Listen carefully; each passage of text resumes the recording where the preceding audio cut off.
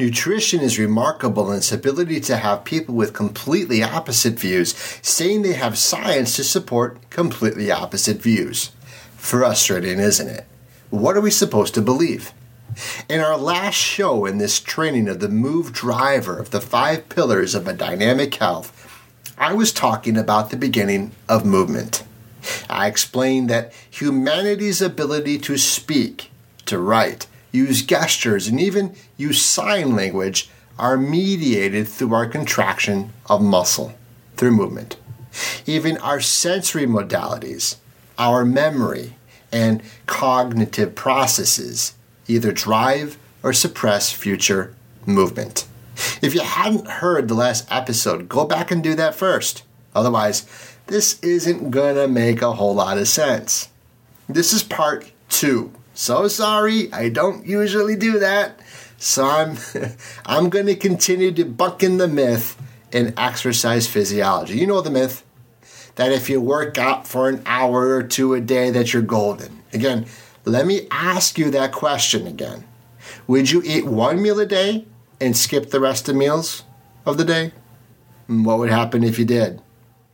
You would be deficient in nutrition, right? You'd get sick.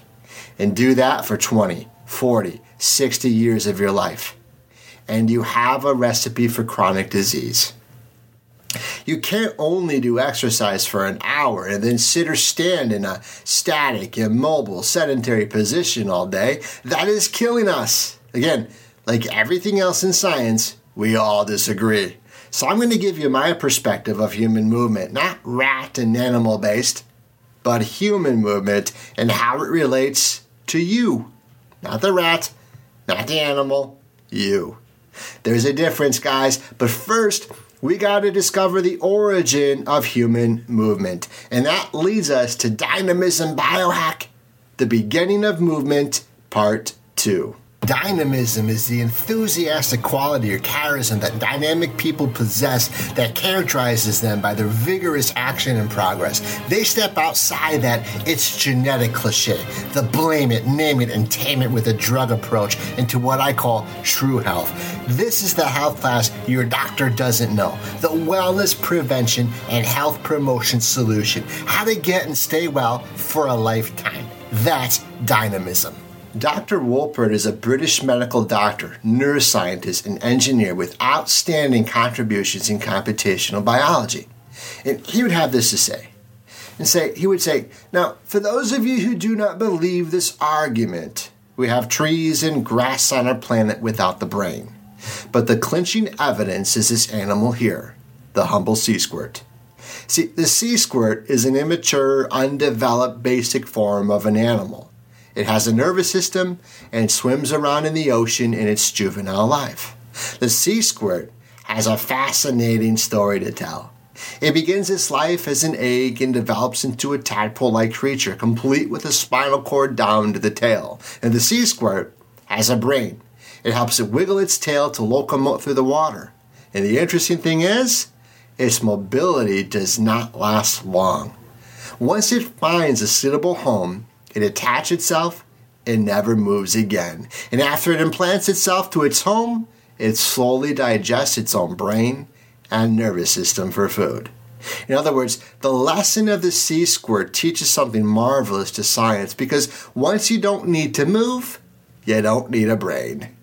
And there's an interesting relationship between movement and the brain. And Dr. Wolpert considers himself a movement Chavinist. He states, I believe that movement is the most important function of the brain, and do not let anyone tell you that that is not true. What is the relationship between movement and the brain?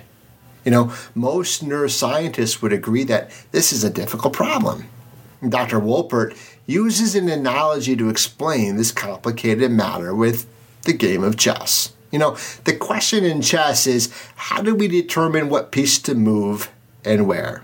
And so, if you pit my 9-year-old son when he is not drawing and working on children's stories against his computer chess game, the computer chess game will win every time.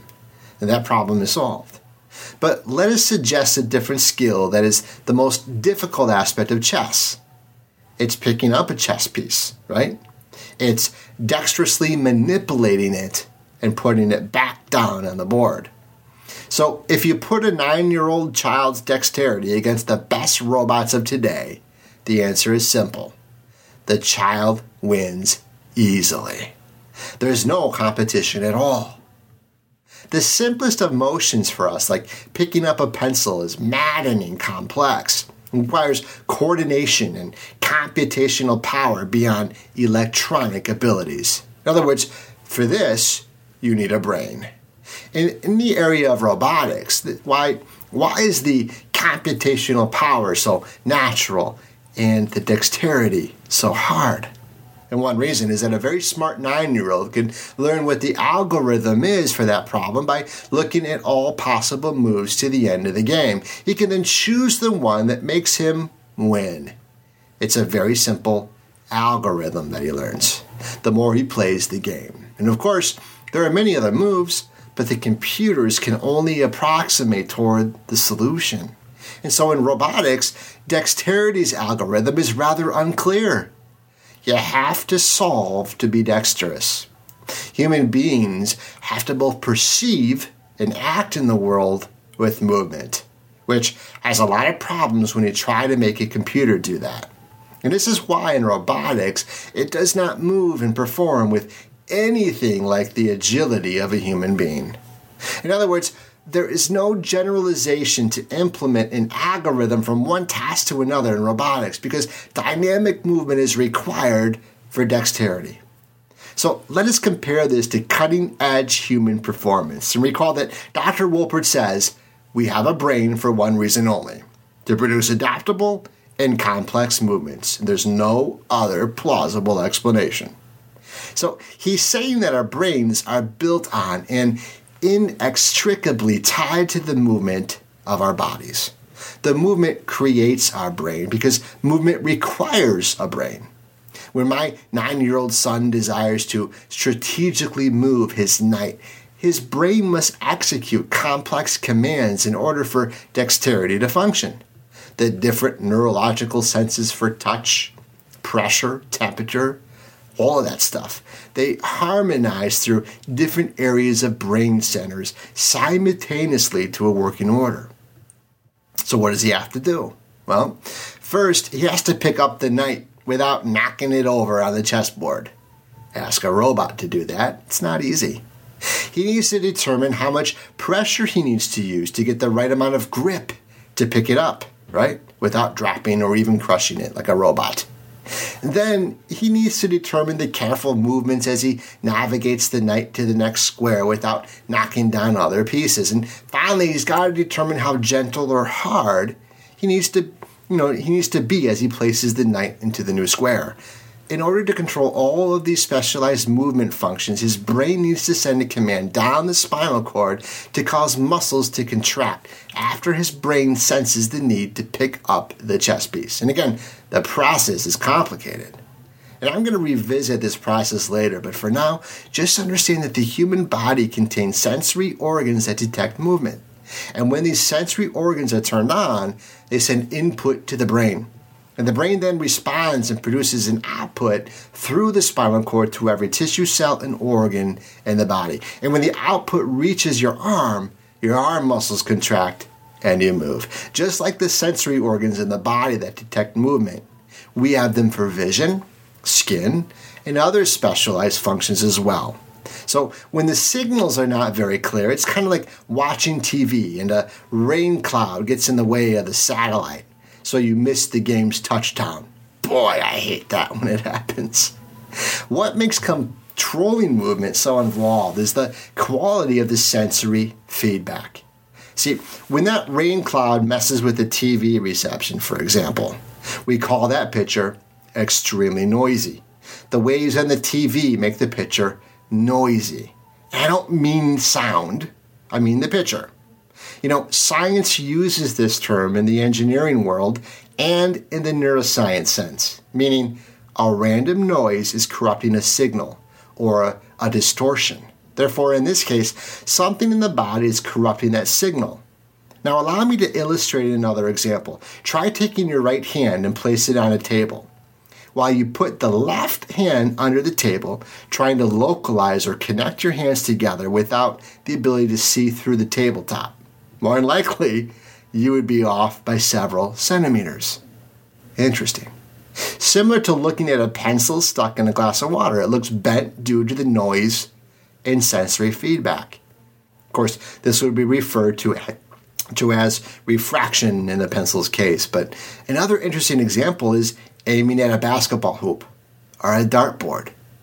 Trying to hit the bull's eye over and over requires the use of sensory feedback. The movement output each time you try to point toward the basket is extremely noisy.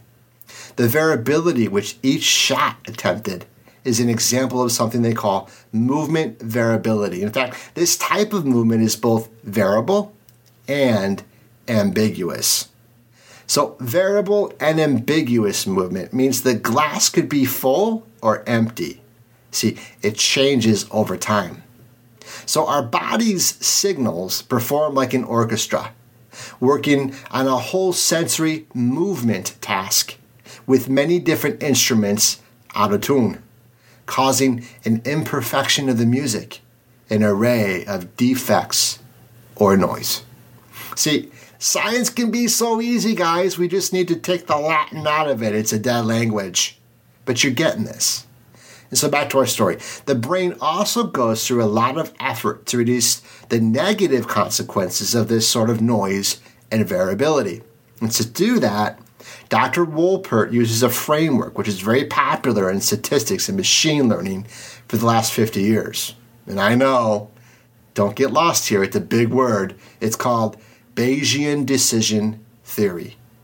Bayesian statistics is a framework for making technical conclusions about the underlying state of the world, right? And it's based on observations and prior beliefs. So the approach tries to infer causes from their observed effects and then assigns probabilities to each of them. So it's a unifying way to think about how the brain deals with uncertainty, right? The fundamental idea is that you want to make evidence-based conclusions and then take actions. So starting with the conclusion reached by evidence and reasoning, you want to generate beliefs about the world. So let me give you an example, right? One example could be the belief of a kind of animal, one is looking at. And keep in mind that using our model, we're going to represent beliefs with probabilities. We could represent a belief with the number system wherein probability exists as a percentage between, say 0 and 1. 0 meaning I do not believe it at all. 1 means I am certain. And the figures in between give you the gray levels of uncertainty. Okay, hang in, guys. Let me get through this geeky stuff. There's a reason and a method of this madness I'm taking you through. Bayesian theory, I promise. It's not technical, not scary, just data. Sensory input, data. So we have sensory input, which we can take that in and we can generate beliefs. So, of course, there's another source of information. We have prior knowledge. You accumulate knowledge throughout your life in these things called memories. So Bayesian decision theory gives scientists the mathematics of the optimal way to combine your prior knowledge with your sensory evidence so as to generate new beliefs. Neuroscience has a formula for this. It has real explanatory power, measuring the probability of different beliefs given your sensory input. And Dr. Wolpert, he illustrates rather an intuitive example. He says, imagine you're learning to play tennis and you want to decide where the ball is going to bounce as it comes over the net towards you. Now, there are two sources of information. Bayes' rule tells you. There is sensory evidence, visual information, and auditory information. It might show you a general area where the ball is going to land. We can mark that spot red. But you know that your senses are not perfect, and therefore there is some variability of where the ball is going to land. And we can represent that by marking that red spot into a more of a fuzzy cloud. So we could plot this variability on a graph, and we could represent it with numbers between 0.1 and maybe 0.5. So when we learn new movement skills, the task is similar to Bayesian rule. So neuroscientists tell us that brains are similar to Bayesian reasoning machines. And as we learn about things, we learn about statistics of the world, and our brain processes it. But we also learn about how noisy our sensory apparatus really is. And so our brain combines those in a real Bayesian way. The brain does make predictions of the sensory feedback that's going to get. And it's changing the perception by what you do. So in order to explain how it does that, we need to explore about how the brain deals with sensory input. So when our brain sends a command out to the body, we get sensory feedback back to the brain. That transformation is governed by the physics of your body and your sensory apparatus. And this, of course, is very interesting to chiropractic work. So looking at the brain, sensory input is like shaking a ketchup bottle. If I were to shake a ketchup bottle, I get some true sensory feedback and time indicator. If I have a good predictor model, it would predict the same thing with every new bottle. This is actually Dr. Wolpert's example. He explains it this way. He says, imagine as I shake the ketchup bottle, someone very kindly comes up to me and taps me on the back. Now I got an extra source of sensory information due to that external act, the tapping on the back. I got two sources of information. You tapping on it, and I get me shaking it. But from my senses input, from my senses point of view, that is combined into one source of information. You see, these models serve as perfect examples to how movement, especially our tiny movement of the spine, generates like a windmill the sensory information to the brain. Now I'm going to cover more of this stuff in future shows. I'm going to talk about the lateral line system present in over 30,000 species in the underwater world, in the oceans, the lakes, and the rivers, and how those sensory organs tie in movement of the fish swimming and the movement of the water current, and how that hits the lateral line system, right, and generates nerve impulse to the brain and central nervous system. I'm going to explain that how that is true for the underwater world. It's also true for the terrain world, but most especially for human beings. It turns out, guys, humans genetically require around 8 to 10 miles of walking, which generates spinal movement, or the windmills of our spine. And that in turn generates nerve impulse. Input to our brain comes mostly from the movement of our spine, right? Through special sensors, we'll get into it later. And then, of course, output to every tissue, cell, and organ in the body. We're going to get to it soon, I promise. But for now, just know that the neural stimulator linkage between the brain and movement is carried by the evidence from the sea squirt to human beings. And there's a clear association. The more a species needs to move, the bigger its brain must be. And this relationship is particularly pronounced in mammals.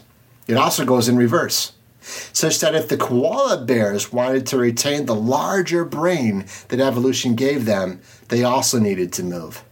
The koala bear has a super small brain in its huge head because it lives in one tree, sleeps 20 hours a day, and hardly moves at all.